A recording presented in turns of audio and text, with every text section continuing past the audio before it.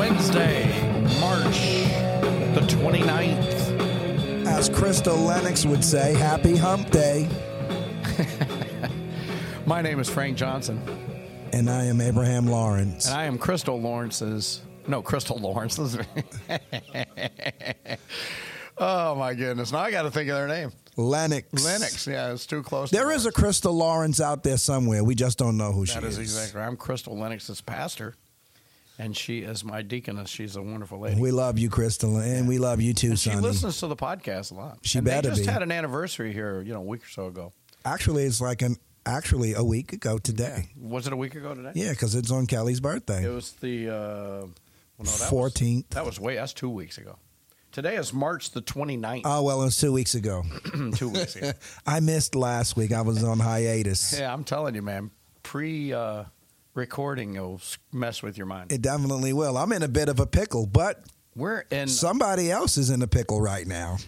It is the 63rd episode. We might want to mention that. And we might also want to mention that Community Christian Academy is our sponsor, and they are taking new, whatever they are, sign your kid up, K through 12. We're going to have some great programs this next year from what David says. Wow. Yeah, we're going to have some great electives, smart boards. I'm telling you, he's really putting some money back into the school. And, of course, the teachers really love the kids, and we love teaching them. You going to be teaching science again? I am. Everything is still a little up in the air, so I can't say too much for the kids to think. But I believe we're going to go to a block scheduling, which means 90-minute classes, kind of more like college level or high school prep kind of thing. We're going to go to that, so I don't know if I'm going to like that or not, but we'll see how it works. But speaking of pickles, poor Abram, he's just in that lose-lose situation. Sarah has come to him and said, may the Lord judge between you and me because she's not treating me right, and it's all your fault. And Abram said to Sarah, behold, your maid is in your power. Do to her what is good in your sight. Think that was a good answer? Not in Sarah's emotional state. That is not an answer that, you would want to give. And I'm not trying to sound chauvinistic or anything like that, but women make a lot of emotional decisions. And I feel like that was an emotional decision. You're going to throw a pregnant woman out? Well, that's not necessarily what's going to happen, but he just says you can do whatever you want to with her. But what happens? Well, I know that, but I'm just saying. Yeah, but it's a little different. Let's not jump too far ahead in the story. So it says Sarah treated her harshly, and she fled from her presence. So you see, it isn't so much that they kicked her out, but she just treated her so badly. Yeah, they made her unwelcome that the only recourse was for her to leave. As my dad says, come back again when you can't stay so long. And of course, verse 7, God comes to her rescue. Because you know what? Like you said, it's not fair to Hagar. And it's certainly not fair to Ishmael. Definitely not. Now, the angel of the Lord found her by a spring of water in the wilderness. So she literally did run quite a ways. By the spring on the way to Shur. He said, Hagar, Sarah's maid, where have you come from, and where are you going? So, in other words, some being actually has appeared to her. Mm.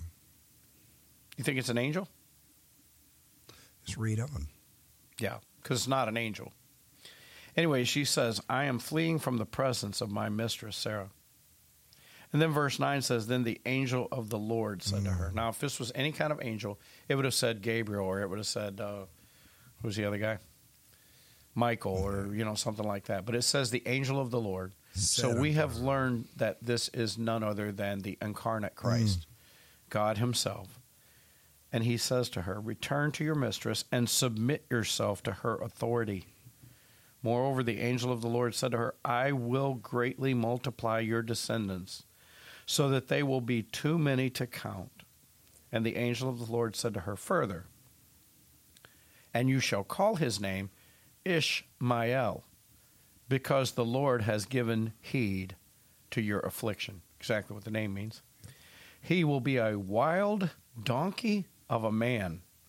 His hand will be against everyone, and everyone's hand will be against him, and he will live to the east of all his brothers. So let's put ourselves in Hagar's shoes when she hears all of this. Is she encouraged? Well, she has to go back. You got to, and submit. Yeah. Which was her problem to start with, Right. because she had this little arrogant little attitude that she could have a kid. Well, anyway, in verse 13, she says she calls the name of the Lord who spoke to her, "You are a God who sees." Now this actually has a name. What does it say in the King James? It just says she calls on the name of the Lord that spoke unto her. Thou, God, seest me. For she said, have I also here looked after him that seeth me? Yeah. I was just wondering if they would actually give us the name of God who sees, because they would never call God by his name, God. They never say Elohim. And so she calls him a God who sees. Have I even remained alive here after seeing him? And so she realized she's seen God. Yeah. And anyone that had ever seen God died. So she realizes, if you see the face of God, you would die. But she knows that she has seen God. Therefore, the well was called Be'er Ehiaroi. Behold, it is between Kadesh and Bered. So Hagar bore Abram a son. So she was just pregnant while she was under this little thing. And Abram called the name of his son, whom Hagar bore, Ishmael. Abraham was 86 years old when Hagar bore Ishmael to him. So there you go. 86. 86. Agent 86. 99. And that's the next verse. And then when Abraham was 99 years old, do you reckon they actually came up with this? The writers of Maxwell Smart? Mel Brooks came up with. Mel Brooks might have come up with that. Oh my goodness, yes. Have you seen any of this History of the World Part 2 yet? No, but I'm sure it's raucous. No, but I know from hearing from people that they've got Jesus in it, so I'm not going to watch that. Oh, that's terrible. I'm not going to do that. I'm not going to do that. Well, that's true. Yeah. So, we might as well just jump on into 17 then, right? Yeah. So when Abraham was 99 years old, so now Ishmael is a whopping 13, the Lord appeared to Abram and said to him, and by the way, this is why starts Jewish tradition, that when they're 13, they become a man, and that's when they have their bar mitzvah. And so, all of these things all had their start someplace, and that's where this one comes from. Yeah, this is where things start to get interesting. So the Lord appeared to Abram and said to him, I am God Almighty. Walk before me and be blameless. I will establish my covenant between me and you, and I will multiply you exceedingly. So Abram fell on his face. But it's not right there. And God talked with him. Do you see how God started that off because of what Abraham did previously? Yeah. That was unacceptable. Be perfect. Walk upright. Do the right thing. Because that wasn't the right thing. Now, I'll have people play devil's advocate with me and say, why before Abraham went into Hagar did God not appear to Abram and go, I am God Almighty. I will do this thing with you. You do not have to do this thing. Do not do this thing. First of all, God didn't have to do that because Abraham had a choice. He didn't have to do it, but he did it. But why does God not appear to him then? Come on, I actually have a reason behind the question. Go for it. Because God has a purpose for Ishmael. And even though it's Ishmael's will and it's what Ishmael's going to do, the purpose needs to be there, though. Yep. He has to have this Arab nation.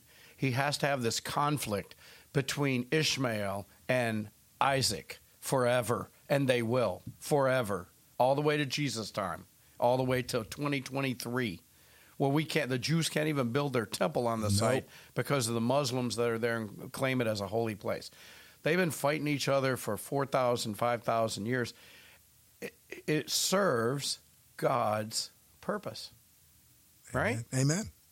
Now, still Abraham's decision, still Abraham's sin, still the wrong thing to do. Shouldn't have never done it, but it fulfills the purpose that God wants. Absolutely. Now, God wants to fulfill a purpose here, and so he stops Abraham in his tracks. Because one thing he's not going to do is let Abraham somehow think that Ishmael is the promised one. Is the one. Verse 4, I'm sorry. As for me, behold, my covenant is with you, and you will be the father of a multitude of nations. Well, first off, he's just the father of Ishmael, and Ishmael is going to be a great nation. No longer shall your name be called Abram, but your name shall be called Abraham, for I have made you the father of a multitude of nations. And amazingly, that is what Abraham means. Father of many nations. I will make you exceedingly fruitful. I will make nations of you, and kings will come forth from you. I will establish my covenant between me and you and your descendants after you throughout their generations for an everlasting covenant, to be God to you and to your descendants after you. I will give to you and your descendants after you the land of your sojournings, all the land of Canaan, for an everlasting possession, and I will be their God. God said further to Abraham, now, as for you, you shall keep my covenant, you and your descendants after you throughout your generations. This is my covenant which you shall keep between me and you and your descendants after you. Every male among you shall be circumcised. Now, that I don't quite understand, but I guess we're going to have to leave that for another day. But that's kind of a cool thing, though, right? It depends on who you ask. Like, do you show this, or I'm a child of Abraham? How painful is it, first of all? What's the healing process like? 8 days.